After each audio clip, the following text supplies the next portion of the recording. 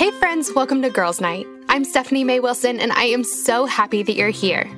Each week, I have a girlfriend over, and we talk through one of the biggest questions we have about our lives as women. We're talking about friendships and faith and relationships and self-confidence, about our calling in life and how to live every bit of our lives to the absolute full. Life is so much better and easier and absolutely more fun when we navigate it together as girlfriends, and I cannot wait to get started. Our guest for today's episode is my dear friend, Emily Tuttle. Emily is a humanitarian videographer and producer, an artist, and an advocate for people whose voices aren't being heard. She's amazing, and I cannot wait for you to meet her. In our conversation today, Emily and I are going to be talking about how to show up and make a difference in our messy, broken, beautiful world. And here's what I mean by that. You guys know this, but all you have to do is turn on the news or go to Facebook for 2.5 seconds to see that there is a lot going on in our world these days. It seems like there's a new problem, a new major issue every single day, and it feels like our country disagrees more than ever about how those problems should be solved. Now, I don't know about you guys, but I feel overwhelmed by this all the time. I feel overwhelmed by the amount of information that's out there. I feel overwhelmed as I hear angry arguments on either side. I feel even more overwhelmed when I do understand at least part of what's going on, because then I realize I have no idea what to do next. This terrible thing is happening in the world, and I have no idea how to help. Now, when I'm feeling bowled over by the brokenness of this world, overwhelmed by information, and at a total loss for how to help, there's one person in my life that I always reach out to first, and that's my friend Emily. Emily is engaging in the conversations that are going on today in such a beautiful way, and she's not just engaging in the conversations, she's taking action. I love this about her, and I know that the world needs more of us to follow in her example. So today, Emily's going to help us figure out how. She's going to help us figure out how to keep up with current events without being swallowed by them. She's going to help us figure out how to have hard conversations with people who disagree with us. She's going to help us figure out how to help, and she'll break right through that lie that we're not equipped or smart or strong enough to help, and that is just the beginning. Now, I do want to say that in a way, the things that we're going to be talking about in today's episode are a bit political, but I want you to know this is not about taking one side or another. We're not fighting here or taking any sort of stand or making any sort of statement. This episode is really just about figuring out what we all personally believe, how to do that, and then figuring out what to do with that belief. We're talking about how to make the world a better place in a way that only we can. I am so excited for this episode. So, you ready to dive in? Here's my conversation with Emily. So, guys, I am really excited about who I have on the podcast today and our topic for today. This is going to be a really good one and a really important conversation. So I'm really excited. I'm sitting here with my really near, dear, real life friend, Emily Tuttle. Emily, thank you for being here. I'm so glad you're here. I'm so excited to do this and get to hang out with you. I know. This is like, I say this all the time, but this is the best part of podcasts is it's getting to hang out with really amazing women and like really dear friends of mine. And it's work, which is great. Everyone do this. Start a podcast.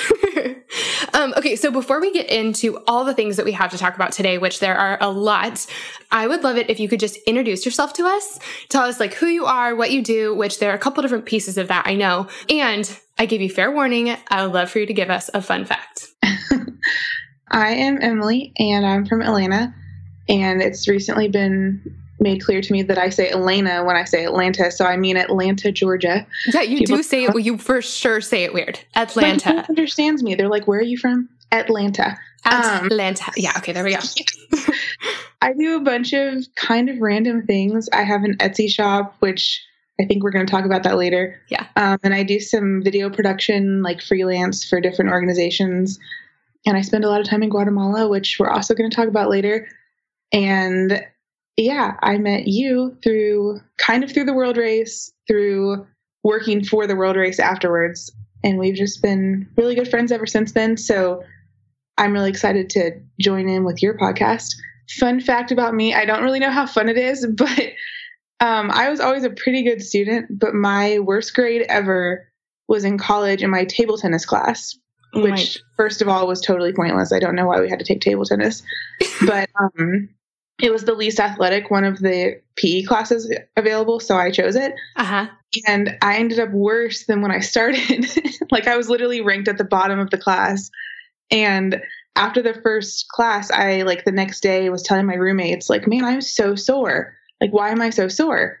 And they asked me, like, did you work out? And I was like, well, no, I should, but I didn't. And then I realized, like, guys, I'm sore from table tennis class because I missed the ball hundreds of times. So I did like 300 squats picking up the ball. Oh my God. This makes me so happy. This is absolutely what people need to know about you, like, to kick this off. This is really good. Yeah, I'm so bad. Like, I got a horrible grade in it. And then my grandpa, who is like pretty old, found out that I took a table tennis class, and he's like, yes, let's play ping pong. And he beat me after I graduated from the table tennis class. Oh my gosh. This is amazing. I feel like it's important to know about people, like what they're really good at, which we're going to get to that in a minute. And then also what they're really bad at. It just like really levels the playing field. So I really love that about you. Yeah. Hand-eye coordination is not my strong suit. Not your strong suit. That's really good. This may be, okay, this is totally ridiculous, but I really feel like this is the moment to share this. I have thought about my fun fact a lot, and I've had a couple different ones. I might just keep throwing like random fun facts in, but just to like kind of, I don't know, even the score maybe.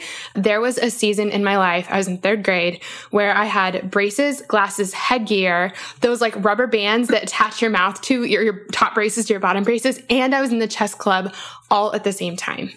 You were in the chess club? I was, and I'm actually not very good at chess. I'm okay. I know how to play, but yeah, for someone who's in the chess club, like in her formative years, still not good at it. So I know the horse moves in an L, and that's all I got. Okay, fine. I guess I know how to play, but I'm not good at it. Okay, well, I'm really glad that everyone knows these things about us. I love that you mentioned how we met, because I was going to mention that too. We both did the World Race. We worked together at the organization that puts on the World Race, which was really fun because we worked together in this like tiny little office with like 5 of our closest girlfriends and Carl, and all of us were in this tiny little closet together. And so I love that you, like, you know, Carl, you've known Carl longer than I have. And you guys got this really fun front row seat as we like started dating, and like, you know, you got to hear like him announce to our office that we were in a relationship, and I don't know. Anyway, so I love, that you know our marriage just so well. So fun. Yeah, I need to emphasize just how small this office was. They have since turned an office that like 7 or 8 of us shared into a deep freezer. So it's literally the size of a freezer that 7 of us were sharing. Yeah, and all girls and Carl. To your entire relationship. Yes, like front row seat. Yeah. So if we were mad at each other, you guys knew. Like there were for sure times where you guys would be like, okay, Carl, you need to apologize. Stephanie, you need to apologize. Yeah. So it's really, really fun. The other thing is that we were really good friends there, and our friendship went a lot deeper kind of towards the end of that season because, first of all, I feel like we have to give credit where credit's due. Our dear friend Susie invited a group of us to be part of a small group with her. And I feel like we need to apologize to Susie as we say, neither of us wanted to do it, right? No, small groups were like never really my thing. And I just did it, but I didn't really want to. Well, and like all of us were like, we can't, I don't know. I might want to watch TV that night. Like and we had no good reason for not wanting to be in the group, but we just were kind of dragging our heels, or dragging our feet. But we ended up committing to this small group, and we did about 2 weeks of it before on a random day. I've talked about this a little bit. On a random day, all of us lost our jobs. They did a huge downsizing at the organization where we were working, and all of us, including Carl and everyone in our little deep freezer, all lost our jobs on the same day. And it was really almost everyone in our little small group. And so it was crazy how overnight that little small group went from this obligation that we were kind of humoring Susie to be a part of to like a straight up lifeline for us. And I feel like it was that season going through that loss together and being in this little group where we could process it and like really walk through it together that has really solidified our friendship. Like I feel like we became so much better friends through that experience than we ever could have been otherwise. Would you say that? Oh, for sure. Like I was going to say the word lifeline. It's, you know, it was like, yeah, we need to go to small group tonight. And then suddenly it was like, I have no job, no church, no home, therefore no friends. Like I was just grasping to y'all. And, you know, we call each other our pocket people, like our little group text. You know, we're in our pockets wherever we go in the world. And anytime we need to process through something, I just pull my phone out and text y'all and, you know, get a quick yay or nay on it or a quick opinion, or, you know, y'all can affirm me or pump me up if I'm like stressing about something. But that trust was built through this like really jarring season of our lives where suddenly we had no clue what we were doing in our mid-20s. Right. If y'all hear a dog barking, that's Chipper, who you'll love. You need to follow Emily on Instagram and you'll get to meet Chipper. But Chipper wants to be part of this conversation. He just really might. Badly. Yeah, he also hates the mailman. Yeah, I love that you said that, Emma. I'm glad you mentioned Pocket People. And the reason that I really wanted to mention that was because I know that a lot of the women listening might be going through seasons where it feels like the rug has been totally ripped out from under them. And maybe they lost their jobs like we did, or maybe they've lost someone they really love, or a relationship, or a dream, or, there's a lot of loss that we go through in life. But I feel like that season taught me something that even in the midst of really painful losses, and that was a really painful loss for all of us, one, God is there and he was so present for us and he walked us all the way through it. He took such good care of us, but he's also providing he provided for us in so many ways, but one of the ways was through each other. And I found a photo the other day, I think Facebook reminded me of it.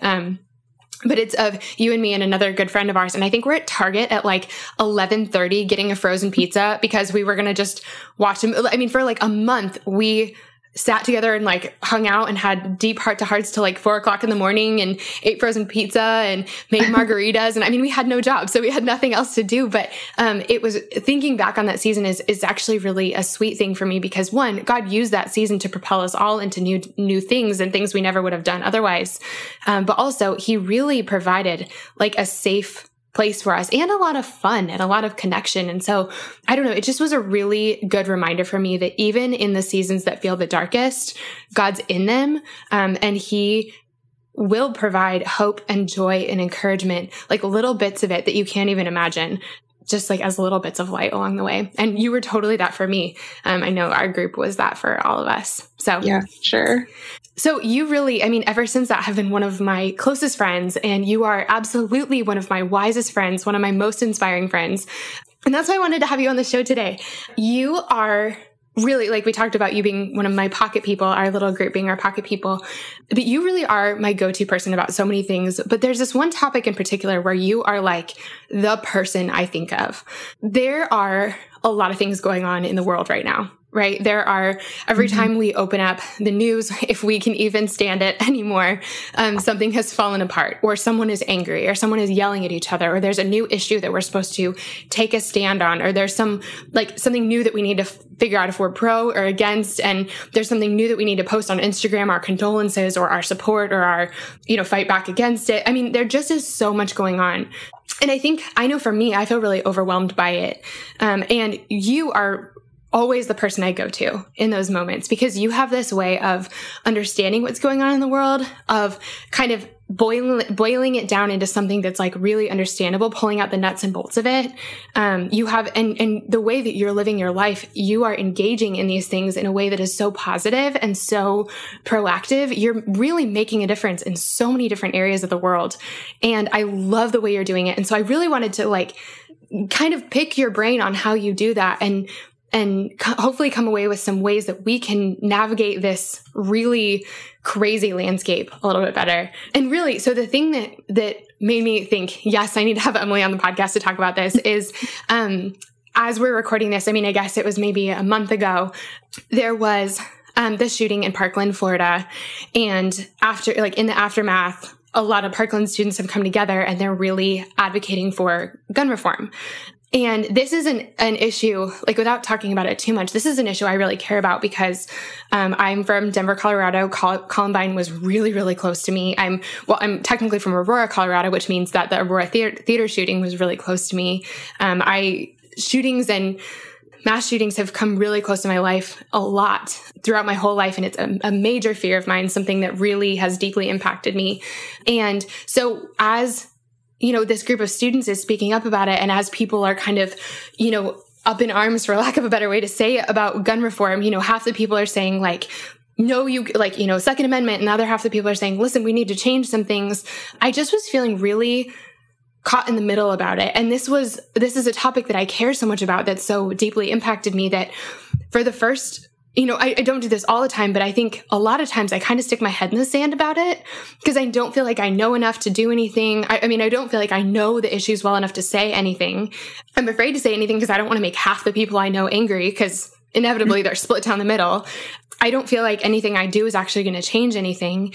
And it's just a really helpless place to be. And I think that I felt that more acutely in the wake of this Parkland shooting, because there was so much conversation about it. And this was something that like, I cared too much about to ignore. And so anyway, I think a lot of us are feeling like there's so much going on in the world. There's so much happening. There's so many things to be angry about, or that I feel like I need to know about, but I don't know anything about it. I don't know how to know. It seems like everyone has a different opinion. What of the media can I trust?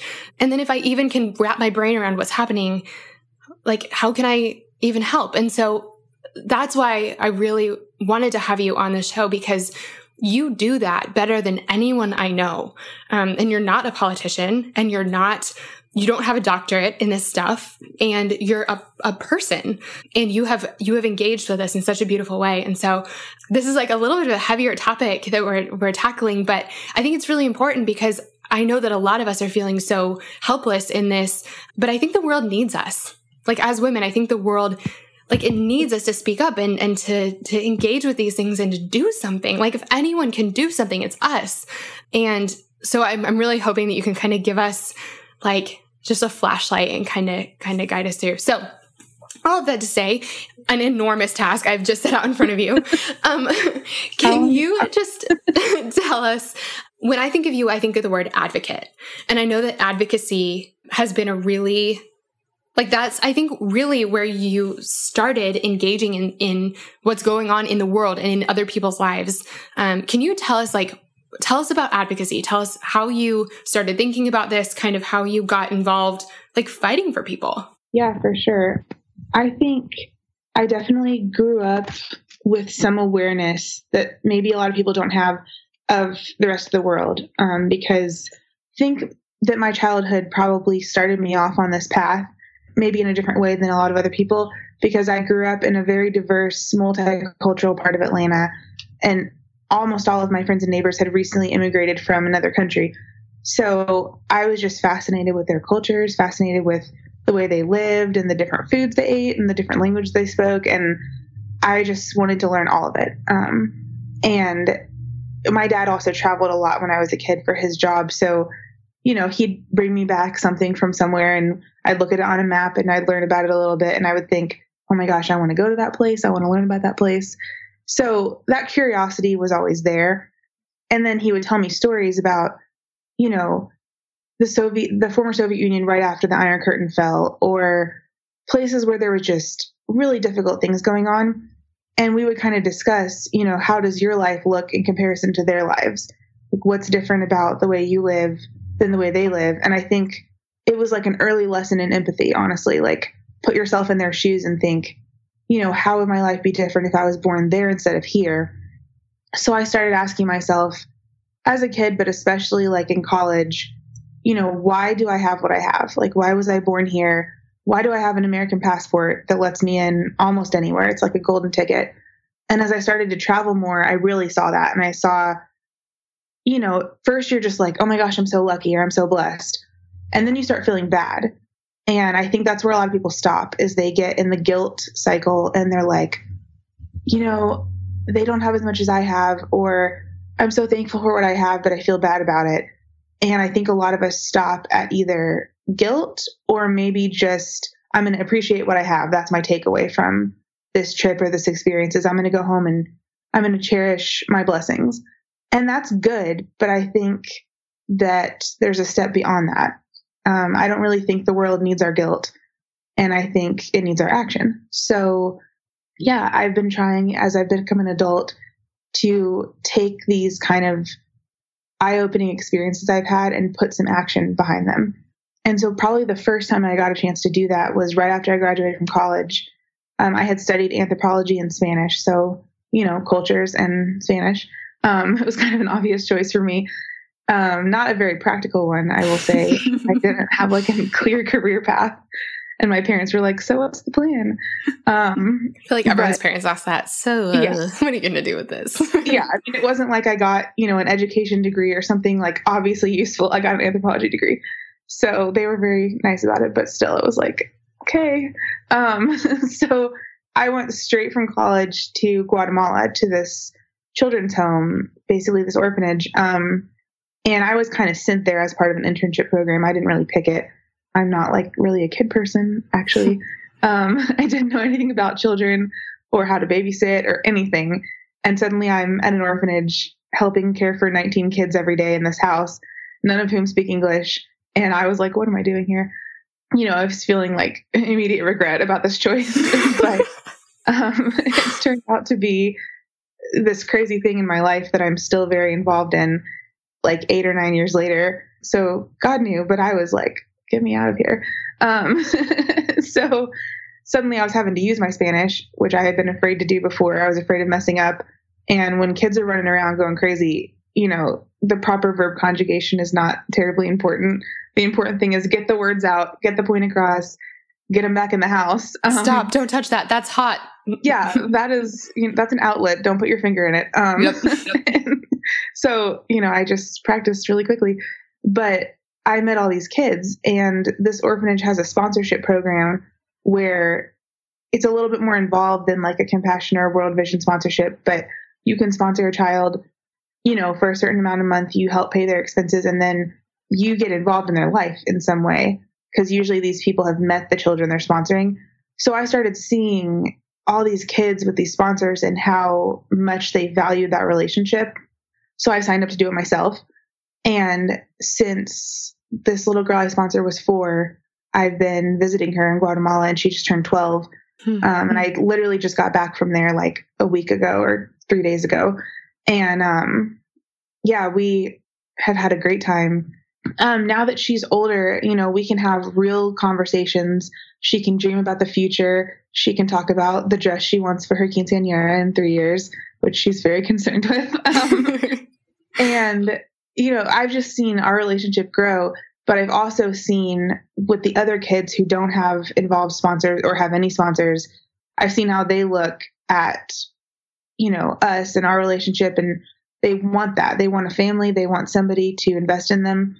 So one of the times when I was down there, I was just sitting on the side of the hill. I think I was, writing or something on my computer. And these 2 little boys came up to me, and they knew me, and they were probably 8 years old. And they sat down next to me, and they were like, Emily, you sponsor, our friend. And I said, yeah, I do. And they said, do you know anyone that can sponsor us? And I thought, off the top of my head, I don't, but I'm not going to tell them, I don't have anyone for you. So I asked them, do you not have a sponsor? And they said, they used the word chosen. They said, no one's ever chosen us. And they said, I know I'm not little and cute like the babies. This is an 8-year-old. He already knows this. He's like, I'm not little and cute. Like, no one's going to choose me, but I really want a sponsor. And like, if that doesn't break your heart, you might not have one. Yeah, I'm like hurting over here. Oh gosh. Okay, keep going. You should see Steph's face right now. She's tearing up. But yeah, they were like, no one's ever chosen us. And I was like fired up. I was like, this is unacceptable. And I think people would if they knew about it. So I had this World Race blog that I had just started because we were about to leave on the race. And I was like, this is going down. So I got on my World Race blog, and I just wrote a really honest blog about what it means to be chosen. Like, why is that so important? The idea that whether you were sponsored, adopted, or your biological family chose to keep and love you, we've all been chosen in some capacity, and we all need that. And I hit send on the blog and was like, I don't know what that'll do. And suddenly I start getting messages from people, and they're like, I'll sponsor one of them, like I'll do that. And I realized, oh my gosh, like my words have some power. And so within a few days, I got to go down and tell one of them that he had a sponsor. And like, to this day, that's still one of the coolest moments of my life, because he first like didn't even know what I was saying. Like, his whole body started shaking, and he was like having a meltdown because he was so happy. But at first I thought he didn't understand my Spanish, or he was upset. And I was like, are you okay, buddy? Like, do you know what I'm saying? And he's nodding, but he's like, he can't talk. He's shaking. And they said, he's so happy he can't talk. And I got to tell him, this person wants to sponsor you. They want to be your friend. They want to visit you. They want to care about you. They want to choose you. And he just lost it. And I was hooked. I was like, okay, this is what I want to do. Like, I want to speak up for people, because this little 8-year-old boy, he had a voice. He came to me and he used his voice and he said, I want to be chosen. But his voice didn't extend as far as mine did at that time because of the circumstances of our lives. You know, I had a blog and the internet, and I knew a lot more people than he did, and he lives in an orphanage in Guatemala. So I kind of handed him my megaphone, for lack of a better word, for a few minutes. And I said, okay, speak up. Here's what you want to say. And people responded, because I think people really do want to help. I think most people have good hearts. They're just overwhelmed. And so they freeze up and they don't know how to help. And so people stepped up and they sponsored a whole bunch of the kids, like in a matter of a couple weeks. So yeah, I'm still very involved with that children's home, and we can talk about that later. But that was my first, like, yes, like I have a voice and I can use it to other people be heard. And it's kind of addicting once you start. Yes. But I know that I feel like there are like 8,000 examples of this in your life, but one of the things that I love that you've done recently is you have gotten really involved in the refugee crisis. That's, I know, something that has really, that's another thing where you've gotten really like fired up and said, like, this is unacceptable. We need to be doing something about this. And so one of the things that you did is you picked up and went to Greece for, how long were you there? 6 weeks? Yeah, I think about 6 weeks. Can you tell us like a little bit about what you were doing there and kind of what that was like, and even like why you ended up deciding to go? But then also, you know, one of my favorite things that you did is that you brought back a lot of stories, and I would love to hear just a little bit about that, because you were doing advocacy work there as well. Yeah, I did go to Greece, and I think that was such an eye-opening experience for me, even though I had traveled a lot at that point. That was kind of the culmination of a long process of learning for me, I think. I had started a few years back really caring about what was going on in the world, and I'll talk about that in a minute. But I had specifically been reading about Syria. Like, every day it was in the news. You know, the Syrian civil war has been a massive world event. It's influenced almost every part of the world at this point, because all the different countries are involved in it. It's influenced everything from life in Syria to our elections. And so I had been obviously hearing a lot about it, because if you turn on a TV, you're going to hear about it. But I just started listening to the stories about the refugees, and I started seeing beaches full of people in orange life vests and thinking, like, this is getting out of control. You know, because people were really fleeing, right? Oh yeah. People are fleeing Syria by the thousands, like by the hundreds of thousands. You know, it's been going since 2011, this war has. So there's not much left there for them. Like, their lives have been destroyed. And I think a lot of people did stay and fight for as long as they could. And at this point, it's about surviving. Like, you know, you've got kids, you want them to live to adulthood, you hop on a boat and leave. And, you know, so I'm seeing this on the news through the filter of whichever news station's bias I'm watching at that moment. So some people are saying, you know, run as fast as you can. Like, this is what I would do too. And some of them are saying, don't come to my country. You know, you might hurt me. And I'm seeing all these different opinions, and I'm thinking, like, this crisis is so big. And I just kept hearing people refer to it as the humanitarian crisis of our generation. Like, you know, our grandparents had World War II and the Holocaust and the refugees that were left from World War II. And that was kind of on them to care about. And our parents had, you know, the fallout of the Vietnam War, or they had things like the Rwandan genocide. Like, that was a huge thing in the 90s, and it happened fast, and it happened almost too quickly for the world to get there in time to stop it. And I think a lot of people have regrets about not stepping in. And a few years ago, I heard Gary Haugen speak, and he's the founder of International Justice Mission, which I just really respect his organization and what they're doing. And he said this quote, and it's just stuck with me, and it's been like this motivation for me. He said, when our grandchildren ask us where we were when the voiceless and the vulnerable in our era needed leaders of compassion and purpose, I hope we can say that we showed up, and we showed up on time. And it was the showed up on time part that I was like, gut check, because I think he was actually talking about the Rwandan genocide and how people didn't get there in time. Yeah. You know, it happened in like the span of a month. They wiped out a huge percentage of the population, and then the world kind of checked in and showed up, and it was too late. Like they showed up to clean up, not to stop it. Yeah. And I just kept seeing all these refugees fleeing, thinking like, this is our thing. You know, this is the thing that our grandkids are going to ask us about. And what am I going to tell them? Am I going to say like, yeah, I watched the news and I felt bad and I sat on my hands and didn't know what to do? Or am I going to say like, in whatever small way I could, I showed up when it was still happening. And I felt like I have to show up on time for this one. And I can't fix the whole thing. Obviously, I'm one person and it's a massively complicated crisis. You know, it's a whole country falling apart and a whole region being torn up by it. But I got to do something. So then I start Googling things like, what can I do? What can I do? And all these organizations were just saying, give money. And I was already doing that to whatever extent I could. And that wasn't doing it for me. I was like, I got to get my hands dirty on this one. You know, I got to go there. And nobody was really seeming to be taking volunteers at the time. And so I was just praying like, I feel very strongly about this. I want to go there. And I think this was around Christmas of 2015, I'm pretty sure. And so I got an email like a couple days before Christmas from the World Race, actually, and a group of alumni. They were asking the alumni to go to Greece. And they were saying, we've been helping staff this refugee camp on the island of Lesbos, where most of the refugees have been landing. And we are just shorthanded.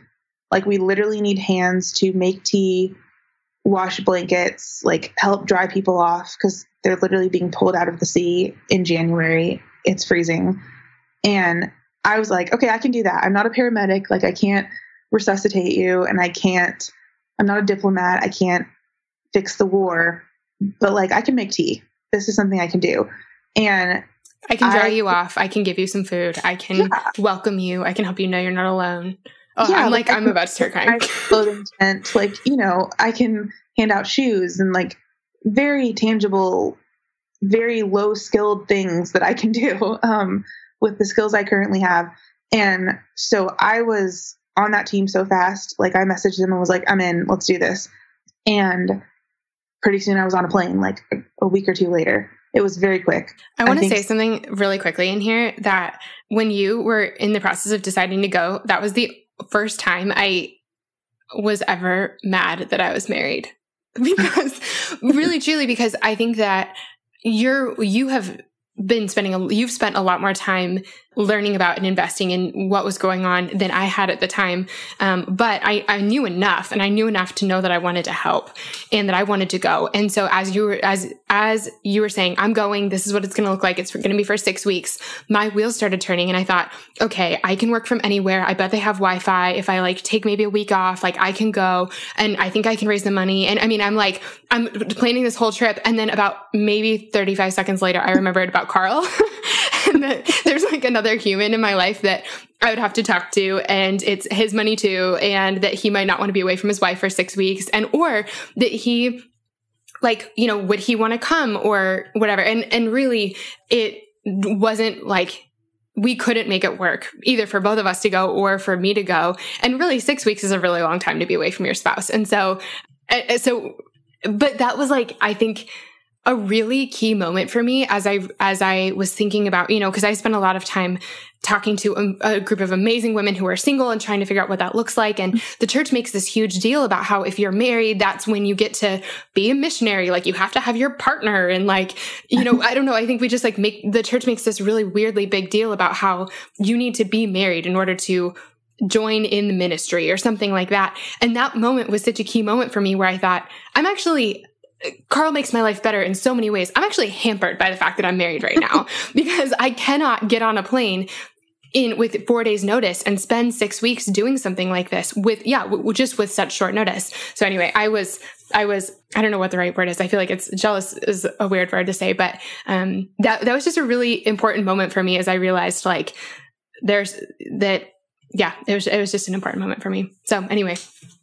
Yeah. And I realize, like, disclaimer on the top of this, I know most people can't throw stuff in a bag and leave for Greece for 6 weeks on a week's notice.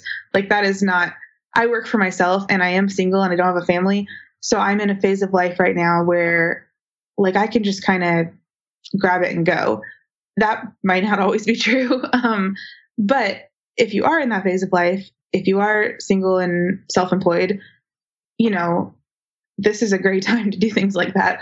Or if you're single, or I mean, if you can, whether you're single or married or self-employed or work for someone else, you can also do like shorter term things. Like 6 weeks is a little prohibitive, but you can do shorter things. You can go up or you can show up and you can make tea and feed people, and that could be, you know, in your own town. Or we did something, I think it was when we were working at Adventures in Missions, there was a giant tornado that came through and wiped out one of the towns in Georgia. And we like showed up, and I don't even remember what we did. We were like picking up things or feeding people as they were kind of going through the rubble of their homes. And so anyway, that was sort of a tangent. There are like a whole spectrum of involvements. And, you know, this is somewhere in the middle of move there forever and, you know, become an Arabic translator and do nothing. You know, this was somewhere in the middle, and this was what I could do right then. And this was the opportunity that was presented to me. And so I thought, I got to take this one.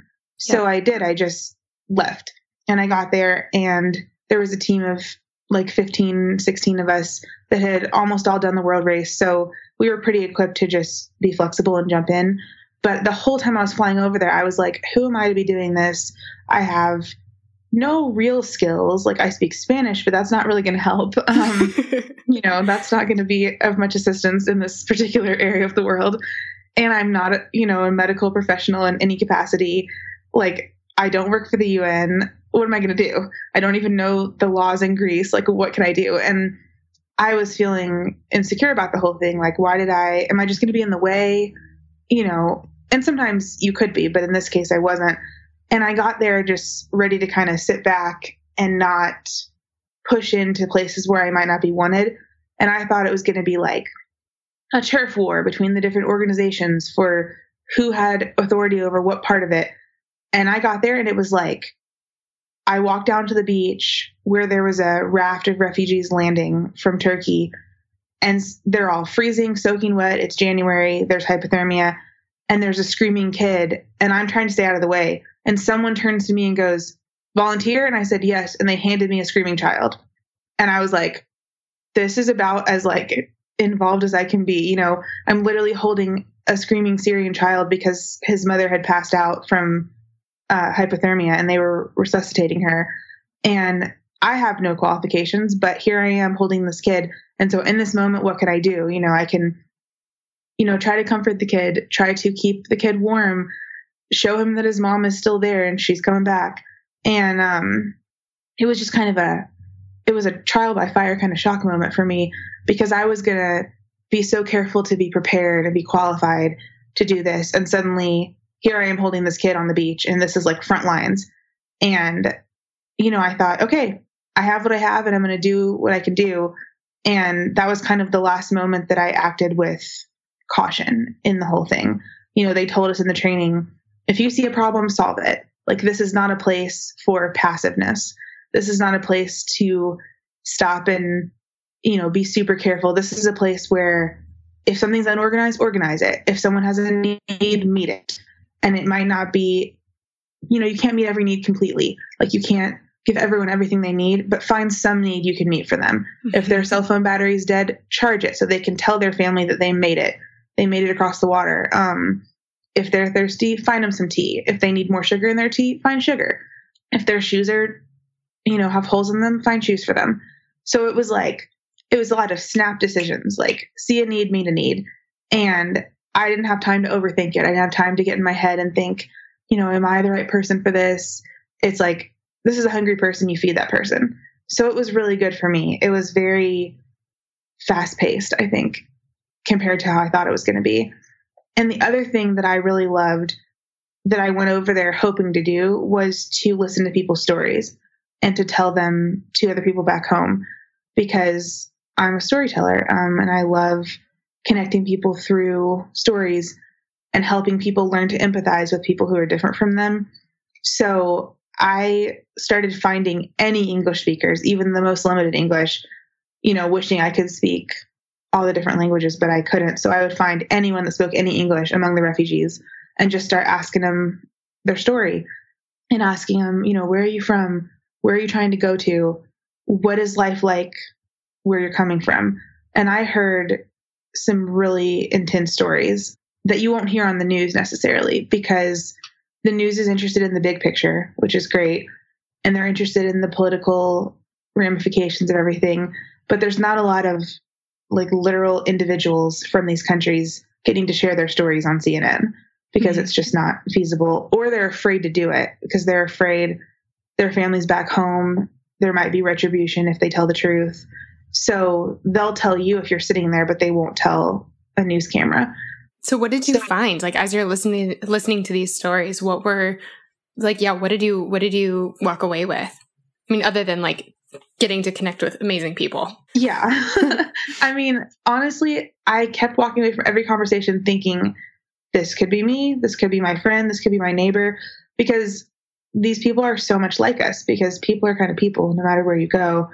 And I just kept meeting lawyers and business owners and moms and teachers and people that we would consider very normal, average people. These are not, they're not in the army. They're not leaders of their country causing this problem. They're just average people running from complete terror and destruction. And yes, there are some dangerous things going on too. And there are people who are using the refugee crisis for their own ends. But the average person I met was yeah, I owned a hair salon and then it got blown up and now I'm here.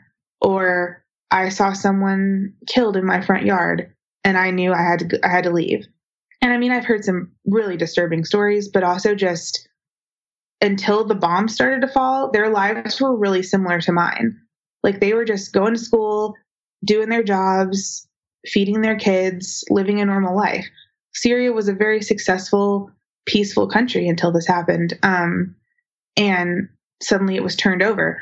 And I just kept thinking, if someone ever does this to my country, I'm going to have to run too. I'm going to stay and fight as long as I can. But if there's no shot and I need to survive, I'm going to pack my family up and I'm going to go. And I hope there's somebody to receive me on the other end, because otherwise, what do you do? So I think that's what I took away from it, was just how similar we really were. And I started telling their stories on my Instagram as much as I could. Sometimes I couldn't share their faces or the personal details, but whatever they were comfortable with, I would share. And it wasn't always just the bombs fell, the war happened. It was I'm a person, here's my life, this is what I do. And people were starting to email me from back home saying these people are really similar to me. I never thought about it that way because I just see it on the news and it's big and scary. And I never thought this is basically my mom or my dad or my sister or my brother or me fleeing from a war. And so it was kind of helping people to empathize, which is so important, to put yourself in someone else's shoes and ask what you would do in their situation and then judge them according to that, according to how you would judge yourself, not a stranger.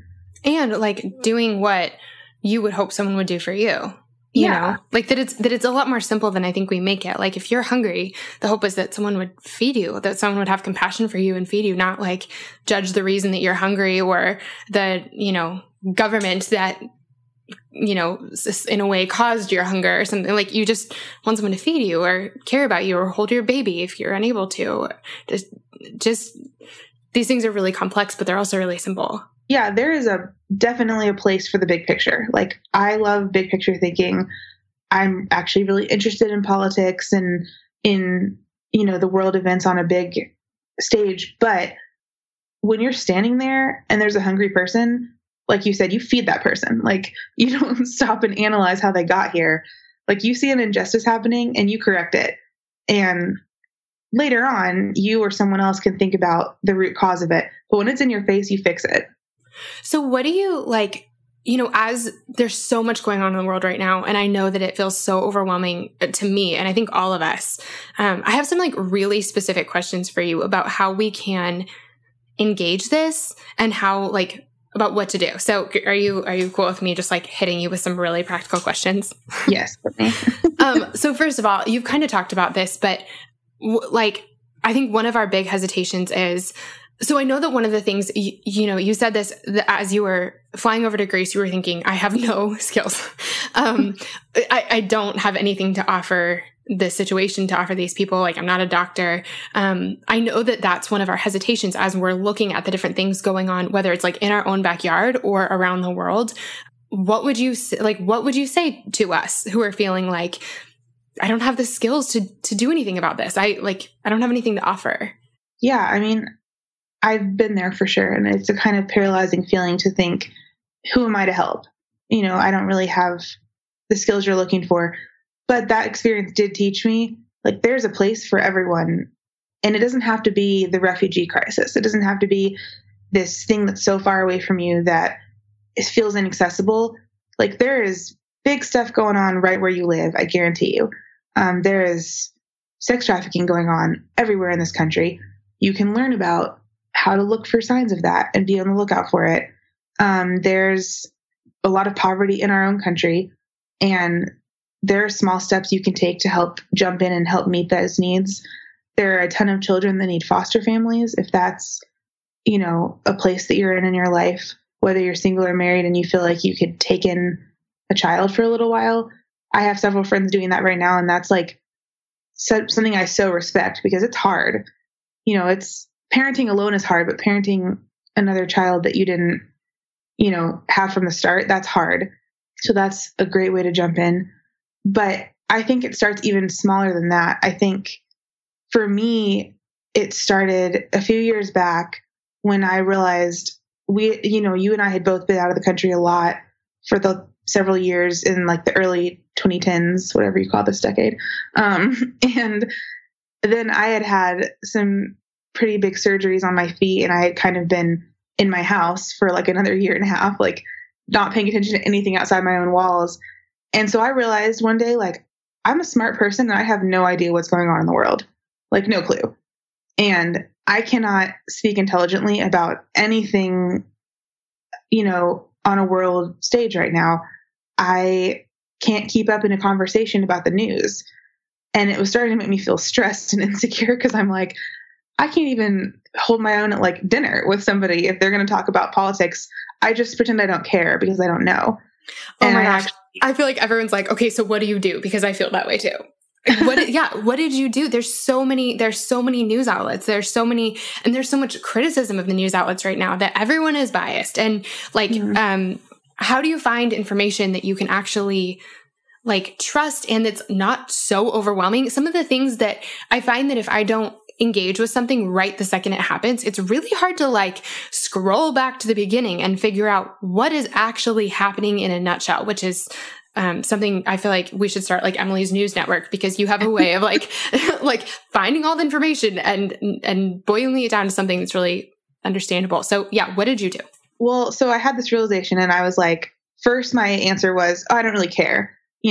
I'll just be uninformed. And like, I actually care a lot about pretty much everything. So that really wasn't true.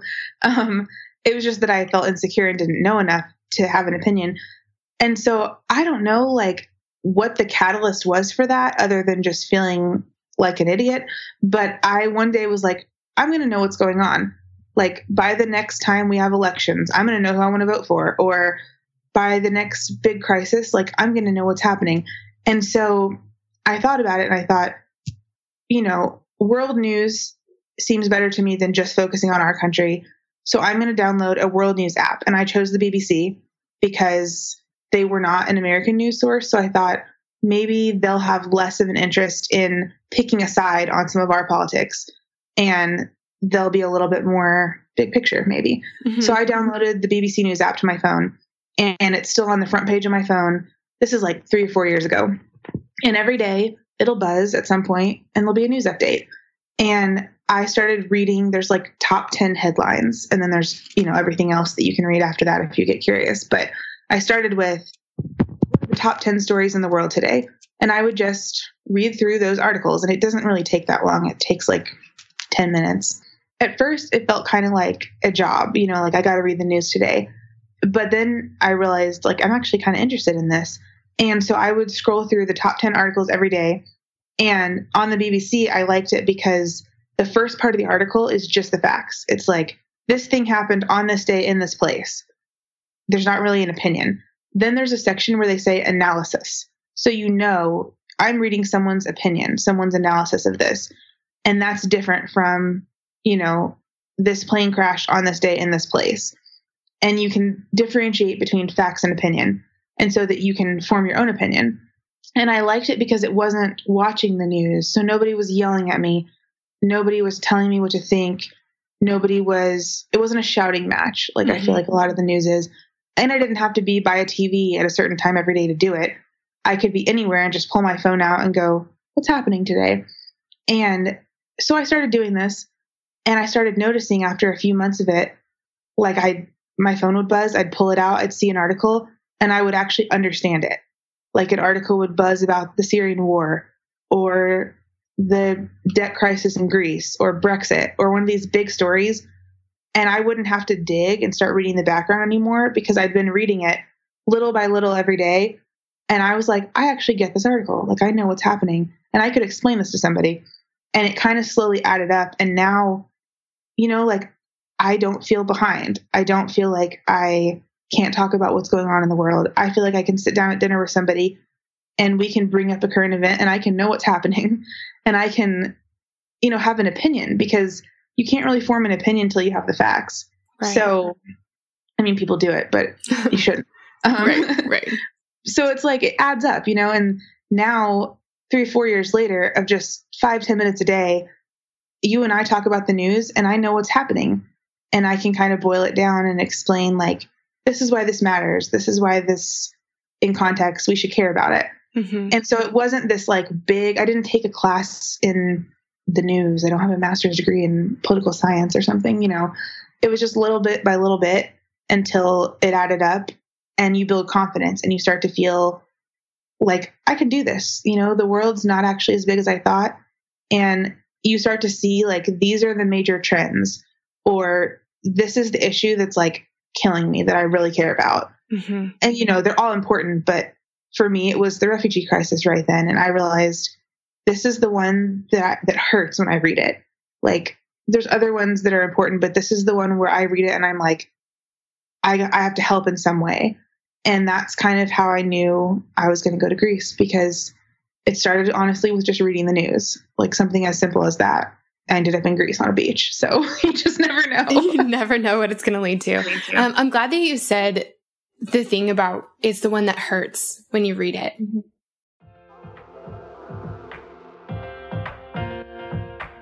This show is sponsored by BetterHelp.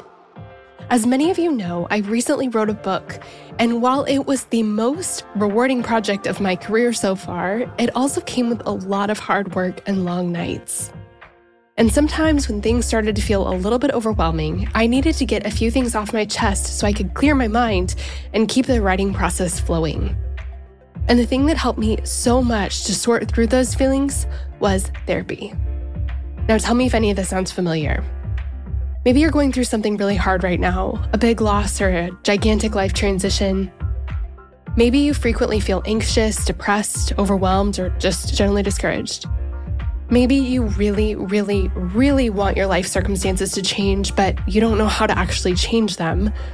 Or maybe you're feeling stuck as you try to work through your past, navigate your present, or figure out your future. Friend, if you can relate to any of this, you're not alone. I've been there, and therapy has been the thing that has helped me more than anything else with all of this. In the last 10 years or so, I've learned that strength isn't proving I can do it on my own. It's knowing that I don't have to.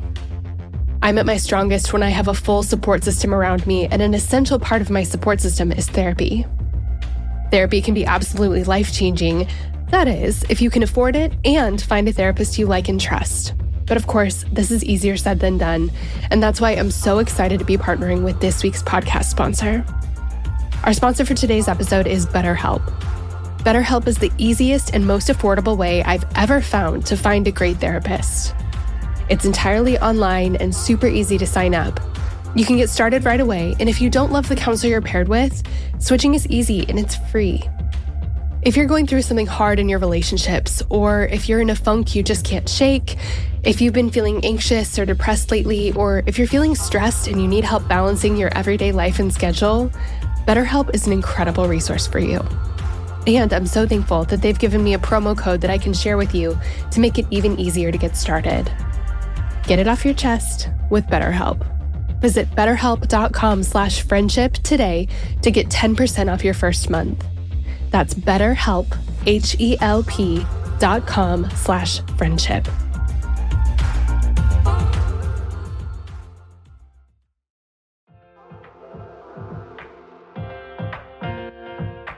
Shout out to Claritin for supporting this episode and providing us with samples. Friends, springtime is finally here, but that also means allergy season is in full swing. I have always struggled with allergies, and I don't know about you, but I am especially allergic to cats. More on that in a second. Well, luckily for those of us who live with the symptoms of allergies, we can live Claritin Clear with Claritin D. Designed for serious allergy sufferers, Claritin D has 2 powerful ingredients in just one pill that relieve your allergy symptoms and decongest your nose so you can breathe better. This double-action combination of prescription-strength allergy medicine and the best decongestant available relieves sneezing, a runny nose, itchy and watery eyes, an itchy nose and throat, and sinus congestion and pressure with ease. The time that I use Claritin the absolute most is when I'm at my parents' house, my childhood home. They have this absolutely beautiful cat that they love, and I like, except for the fact that he sheds so much. So that means that I'm basically sneezing from the second I arrive home to the second I leave, unless I take Claritin. My dad has even started having it ready for me right when I walk in the door. Are you ready to live life as though you don't have allergies? It's time to live Claritin Clear. Fast and powerful relief is just a quick trip away. Ask for Claritin D at your local pharmacy counter. You don't even need a prescription. Go to Claritin.com right now for a discount so you can live Claritin Clear. Use as directed. Claritin, thank you so much for sponsoring our girls' night. We love having you.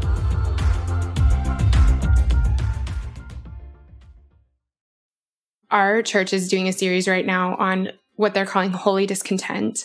And they've sort of been talking about calling and like what you're called to. And we have this really wonky idea of calling that like there's this one thing you are destined to help with, and that it's more than one thing. And it's you don't need like a signed letter from the Lord. I mean, we have a lot of them in Scripture where He says, like, help widows and orphans, feed hungry people, give naked people clothes, like take care of each other, love each other. I mean, so we have a signed letter from the Lord, but we're waiting for like a personalized one. But that we don't need that. And also that we all are kind of wired to care about different things. And 2 nights ago, we sat around as a small group and all went around to share the things that hurt us when we hear about them. And it was amazing. They were so varied.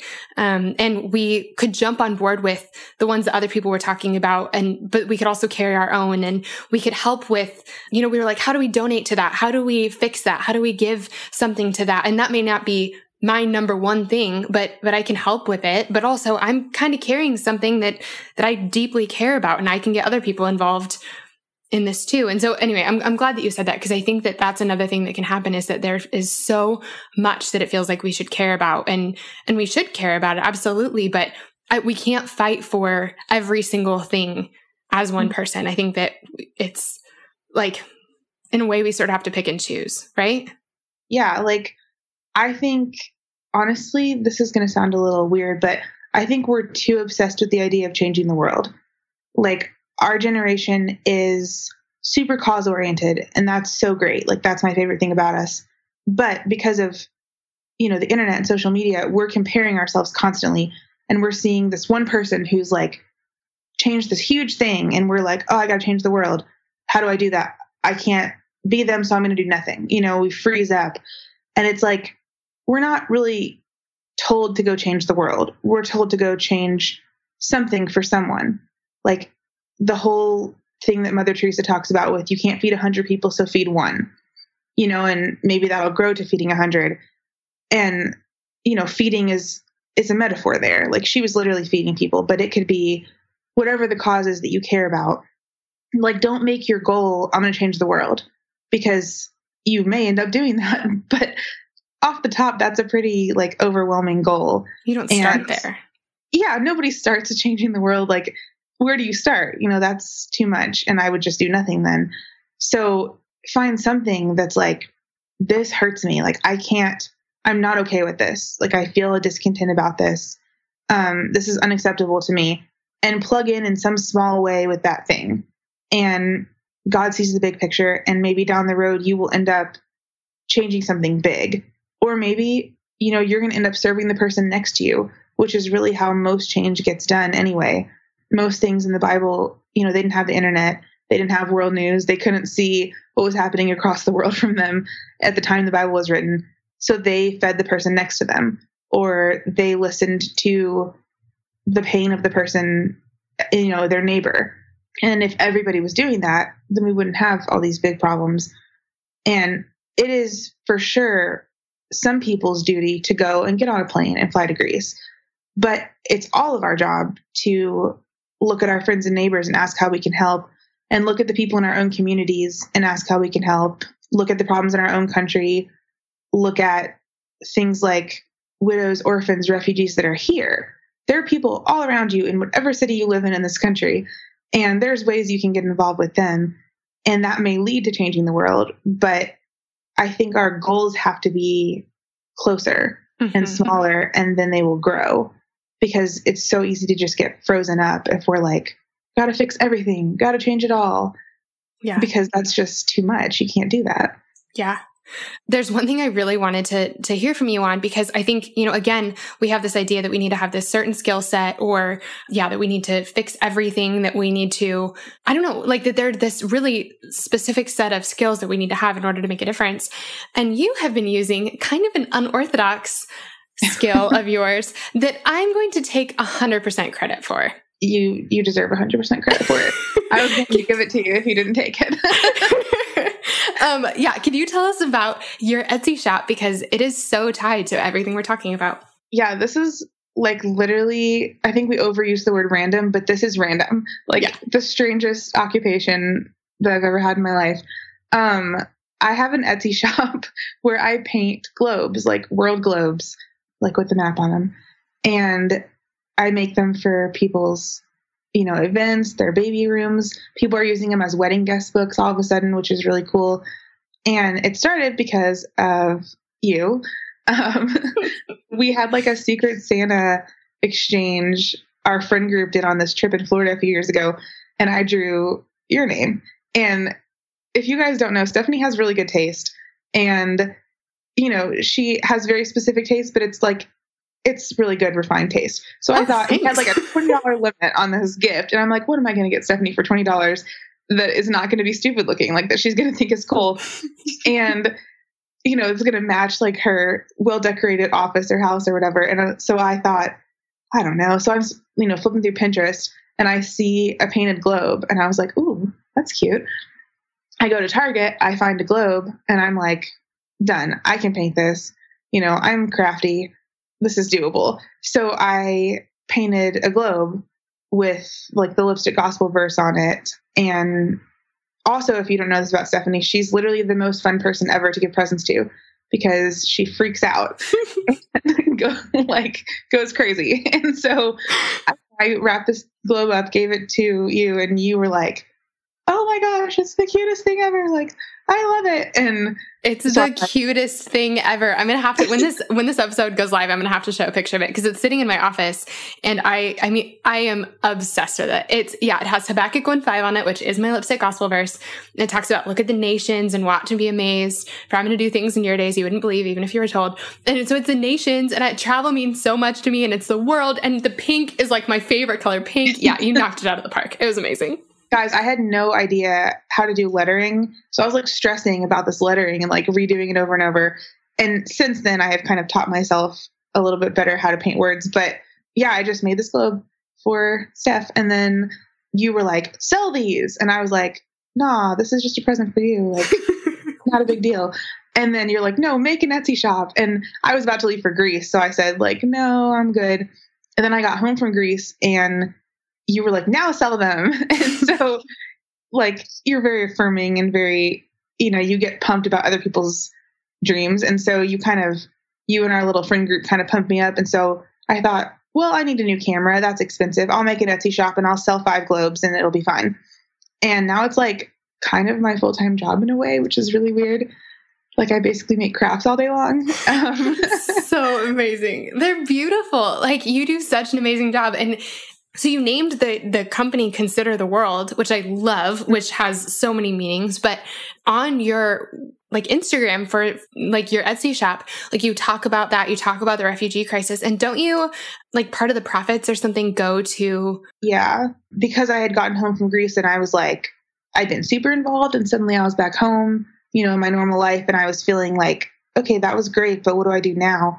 I wanted to be able to donate more, intentionally and, with more money than I was making, which was like nothing at the time.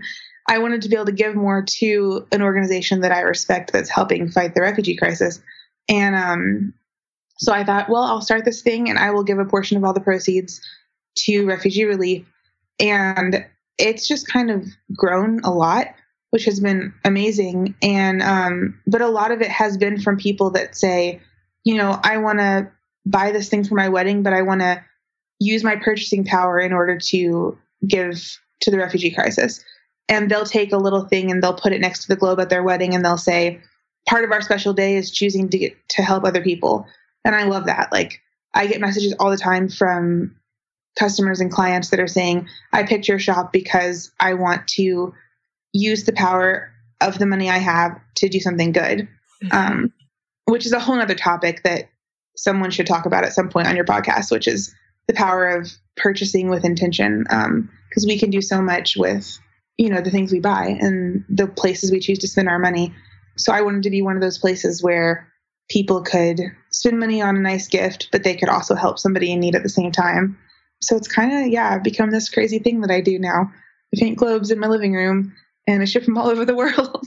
I love it so much. And really, I love it because like you have paired something that you are good at that no one would ever think like being crafty can help the world, but it can, and it is. And that's true for all of us. There's always a way for us to pair, to like any skill we have, whether it's pouring tea or finding shoes or, drying someone off or holding someone's baby. Like those are very real needs all over the world. And so we all have something to give in that way. Like we all have lots of different things to give, but also the things that we think are totally unrelated are actually really related if we do a little bit of wiggling. And I love that you have done that. Yeah, I could talk about this topic forever. And if you have any, if you want to talk through it about yourself, like feel free to send me a message. But I think all of us have gifts and skills. And I think if we purposely look around us and try to empathize with other people, I think you'll immediately see ways that you can plug in and start small and then it'll grow and you just don't know where you're going to end up. Yes. Okay. So Em, before we finish up, I wanted to ask you our last 3 sort of podcasty questions. So the first one is, what has God been teaching you lately? I think at least even in the past week, I've really been seeing how much more God sees the big picture than I do. And it's been really apparent in my life in the past few weeks because that orphanage that I was talking about in Guatemala, I see the small picture. I saw how I was involved there a few times, how I sponsor a child. And I was just thinking, oh my gosh, I really wish I could be more involved. But I didn't think there was any way to do that. And then I literally get a phone call from them the next day asking me if I'll join the board. And I'm like, I'm 30. I can't be on a board. Like, what do I know? But I went down there last week and I went to the first board meeting and it was like all these things that I've been like getting involved in small ways over the past few years and all these lessons God's been teaching me through my time there over the past few years. Suddenly there was this big way to help. And I was like, oh my gosh, again, like God has a bigger plan than I had and I just didn't see it. And so it's been kind of like a positive slap in the face in the past week. Like, don't get so worried about the big picture because if you're faithful in the small things, like there is a bigger plan and you can't do the bigger plan unless you do the small things. So that's a big thing for me right now is just be faithful in the thing that's in front of you. Oh my gosh. I seriously feel like that's like a mic drop moment. I feel like everyone just like felt like they, got slapped in the face in a really good way just now. Okay. So this is like kind of a lighter question. But tell me something that you've been loving lately, and it can really be like anything. Okay. It's my niece. Totally fair. I just had my first ever niece. Well, I didn't have her. My sister-in-law had her. Let's be clear. She's a champ. But yeah, I have one brother and he's my favorite, and my sister-in-law is my other favorite. And now Ava, my little niece, is my new favorite. And I'm super biased, but I think she's like the cutest baby ever, which I know everyone thinks. But she's really cute though. Yeah, I just got to go there and spend the first week of her life with her. And I've never been an aunt before, but I am Tia now, her aunt. And it's like the coolest new thing. And all I want to do is go to Omaha, which I never thought I would say ever, but I want to go to Omaha and hang out with Ava all the time now. So be an aunt. I recommend it. Tia is also the very cutest thing to ever call an aunt. For those of you who don't speak Spanish, Tia is aunt in Spanish, which is very cute. Well, they want to call me Auntie M, like from The Wizard of Oz. Oh, that's also cute. That movie creeps me out. I don't know why, like the flying monkeys or something, but I never liked it as a kid. And so I do not want to be Auntie M at all. And so I'm insisting Ava's going to call me Tia, because everybody can say that. It's so easy. That's true. She'll be able to say that way before she'll be able to say mind. Yes. Tia. Tia. Oh, that's so cute. Okay. So the last thing is, who is a woman who's been inspiring you lately? I think that Latasha Morrison, who founded an organization called Be the Bridge to Racial Unity. She is someone that everyone needs to know about right now. Like I said before, sometimes I realize there's big topics that I just know nothing about, and I realize I need to care about them. And for me in the past year, that has been the idea of racial justice and racial inequality in our country. And I realize I should have cared about that from the beginning. Like, let's be very clear. But I just, I cared about it in theory, but it wasn't like something I was actively involved in. It wasn't on my radar as much. And then I'm seeing all of these tragedies in the news, thinking like, I've got to get this to the front of my mind. And so I joined this Facebook group that she started called Be the Bridge to Racial Unity. And it's a closed Facebook group. You have to ask to join it. And for the first 3 months, you can't say anything. You just have to listen and learn and read. And I have learned more from that Facebook group than I've learned from any source in the past year, for sure, without a doubt. She started it, and the idea is that people of all different races can come together and elevate the voices of people of color and listen to their pain and their experiences, and understand that we didn't fix racism, during the civil rights movement. It's still very much happening in our country right now. It's still a huge problem.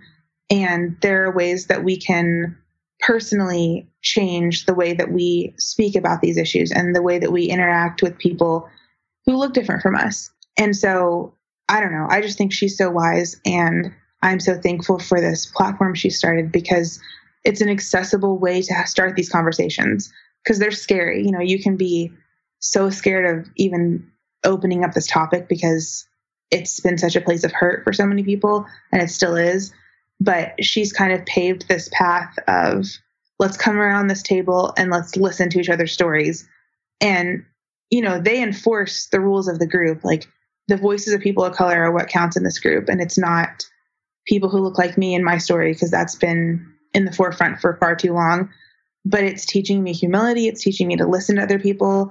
It's teaching me a lot about our history that I should have known but didn't. So I don't know. If you want to have your world shaken up and understand the country you live in better, this is a great thing to join, and just realize, you need to be quiet for the first 3 months and just listen. But I love her and I respect her a lot. I'm in that Facebook group as well. And I think that you were the one who told me about it. And I've gotten to hear Latasha speak several times recently, which has been awesome. But it has been amazing. It has been so good. I love the work she's doing. We're going to make sure to link to that, as well as all of the things that we've talked about and so much more in the show notes. I know that I kind of asked you to come up with a list of things that you different organizations that are doing good work, different ways we can get involved. And I know you have a really good list. So we're going to include that in the show notes, as well as all of Emily's info so that you can follow her and connect with her and buy a globe and all of the things. But I'm so grateful for you and your friendship in my life and the way that you mentor me in this area. I feel like the work you're doing in the world and the things that you shared with us in this conversation are just profound. Like I feel I have so many feelings about them, but they're all, I feel so empowered and encouraged and challenged and just all the feelings right now, but this is really important. And so thank you for speaking to us, and thank you for being such a good example in this way. And thanks just for being my friend. Yeah, I love you so much. And I don't know, I just want everyone to leave this conversation knowing that you can do it. You can do something, you can care about something, you can know about something, and you can fight for something. And it can start right next door to you and it can end up someplace else. But the important step is just to decide, I'm going to do this. Like, I'm going to wake up and I'm going to care. And I think if we all did that, it would add up and it would be big and we would change the world, but it's together, not alone. Oh, I love that. You know what? I think that is where we should end. I love this so much. And really, like, y'all reach out to Em, because you guys can talk through this together, and we can talk through this together, and we can keep talking about this, but there are needs in the world and we have gifts and we can pair those two together. And with a little bit of research, with a little bit of daily reading, or with a little bit of intentionality, or with a little bit of empathy, like, we can make really big differences in the world, and let's do it together. Yeah, I think it adds up. All right. I adore you, and I'm so glad that the girls got to hear from you. Thank you so, so much for being here and for sharing your heart and your wisdom with us. You are the best. I love you too.